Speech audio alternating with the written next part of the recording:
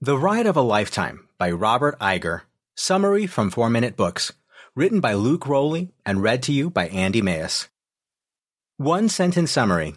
The Ride of a Lifetime shares the inspirational story of Robert Iger, including his journey to becoming the CEO of Disney and how his vision, strategy, and leadership guided the company through a time when its future was uncertain.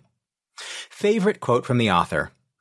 Ask the questions you need to ask. Admit without apology what you don't understand, and do the work to learn what you need to learn as quickly as you can. Robert Iger. Disney is crushing it right now in a lot of different realms. In just the last decade or so, they've acquired Fox, Marvel, ESPN, and others. It seems that everything you see these days to do with entertainment comes from it. Looking back, it appears that its rise to power was almost inevitable. But did you know that it was struggling back in 2005 when Robert Iger took charge as CEO? After expensive failures and dramas with the previous CEO in the late 90s and early 2000s, Iger took the company to places it had never been before. The Ride of a Lifetime, Lessons Learned from 15 Years as CEO of the Walt Disney Company, shares the story of how Robert Iger rose to his position and to the calling to bring the company to its current state. You'll find inspiration in the man's innovative and daring leadership style and the successes that he brought with it. Let's see how much we can learn from Iger's career in just 3 lessons. 1. Pay attention to what you might consider coincidence. It just may end up leading you to success. 2.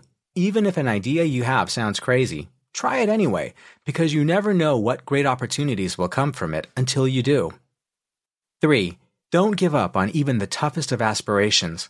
Remember that you can utilize your connections to make great things happen. Ready to see how dreams really can come true? Let's go. Lesson 1. You might be just one coincidence away from success.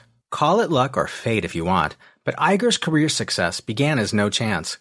After surgery in Manhattan, his uncle Bob was recovering and just so happened to be sharing a room with an executive at ABC.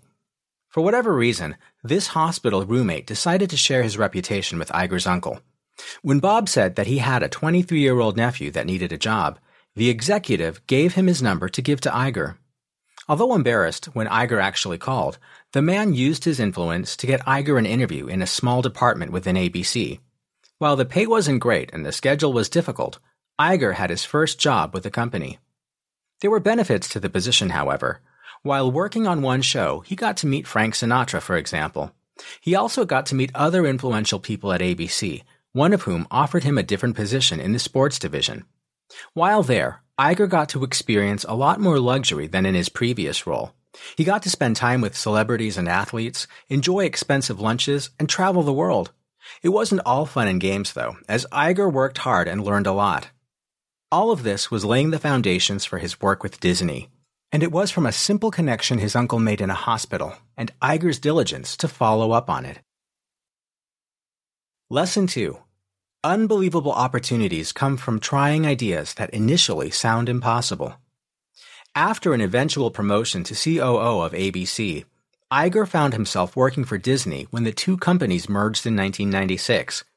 Working hard through difficult circumstances, Iger proved himself. When it was time for the company to appoint a new CEO, his efforts and plan for moving forward landed him the position. He had his work cut out for him, of course, because Disney had been struggling under its former leader. One of the biggest parts of his plan to regain lost ground was to purchase Pixar. The studio had a rough past with Disney, and Steve Jobs, who owned it at the time, wasn't happy with Disney either. When Iger suggested his plan to the board, they had a hard time believing this was possible. Pixar had a $6 billion valuation, and Jobs would be a tough nut to crack. Determined that this would save Disney, Iger persisted. It was 2005 when Iger called Jobs to pitch his crazy idea. Although Iger asked for a meeting, the eager Steve Jobs wanted to hear it right then. With apprehension, Iger laid it out. After a long pause, Jobs responded, that's not the craziest idea in the world." It wasn't long before the two companies had hashed out a deal and everything was set in motion. And we can see how well this went for Disney. Just look at the successes of movies like Ratatouille, The Incredibles, and Toy Story 3. Lesson 3. Your network is a powerful asset that you can use to achieve even the biggest aspirations. The acquisition of Pixar was a big deal, but Iger wasn't done yet. He had big plans for Disney, and the next step of his plan was to get the rights to Marvel. It was clear that the stories that the company owned the rights to were interesting, and many of them hadn't been told on the big screen yet. They'd been struggling financially for a while, too. But the path to ownership over Marvel wasn't easy. The owner at the time was a stern and isolating man named Ike Perlmutter. It would be hard to convince him to sell. Iger had his experiences with Steve Jobs on his side, though. Although Jobs hated comics, he set that aside to help. Although tough, Perlmutter couldn't resist being impressed with Iger when Jobs personally called to vouch for him. In 2009, Disney made the purchase of Marvel final for a little over $4 billion. Others critiqued this decision as the deal couldn't include many important characters. Spider-Man, for example, was owned by Columbia Pictures, and Fox owned X-Men and the Incredible Hulk.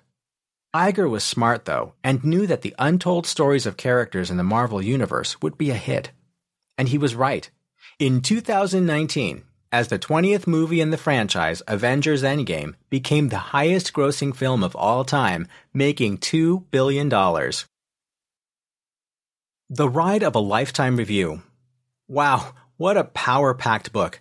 There was a lot of information in The Ride of a Lifetime, and some pretty incredible lessons, too. I knew Disney was becoming a giant in the entertainment industry, but getting a better look at how it's all happened has really been interesting. Who would I recommend The Ride of a Lifetime summary to? The 30-year-old parents who have always loved Disney and are curious to learn more about its recent acquisitions. The 48-year-old leader that wants some inspiration to try bold innovations to help their company move forward. And anyone that loves to hear an inspiring story.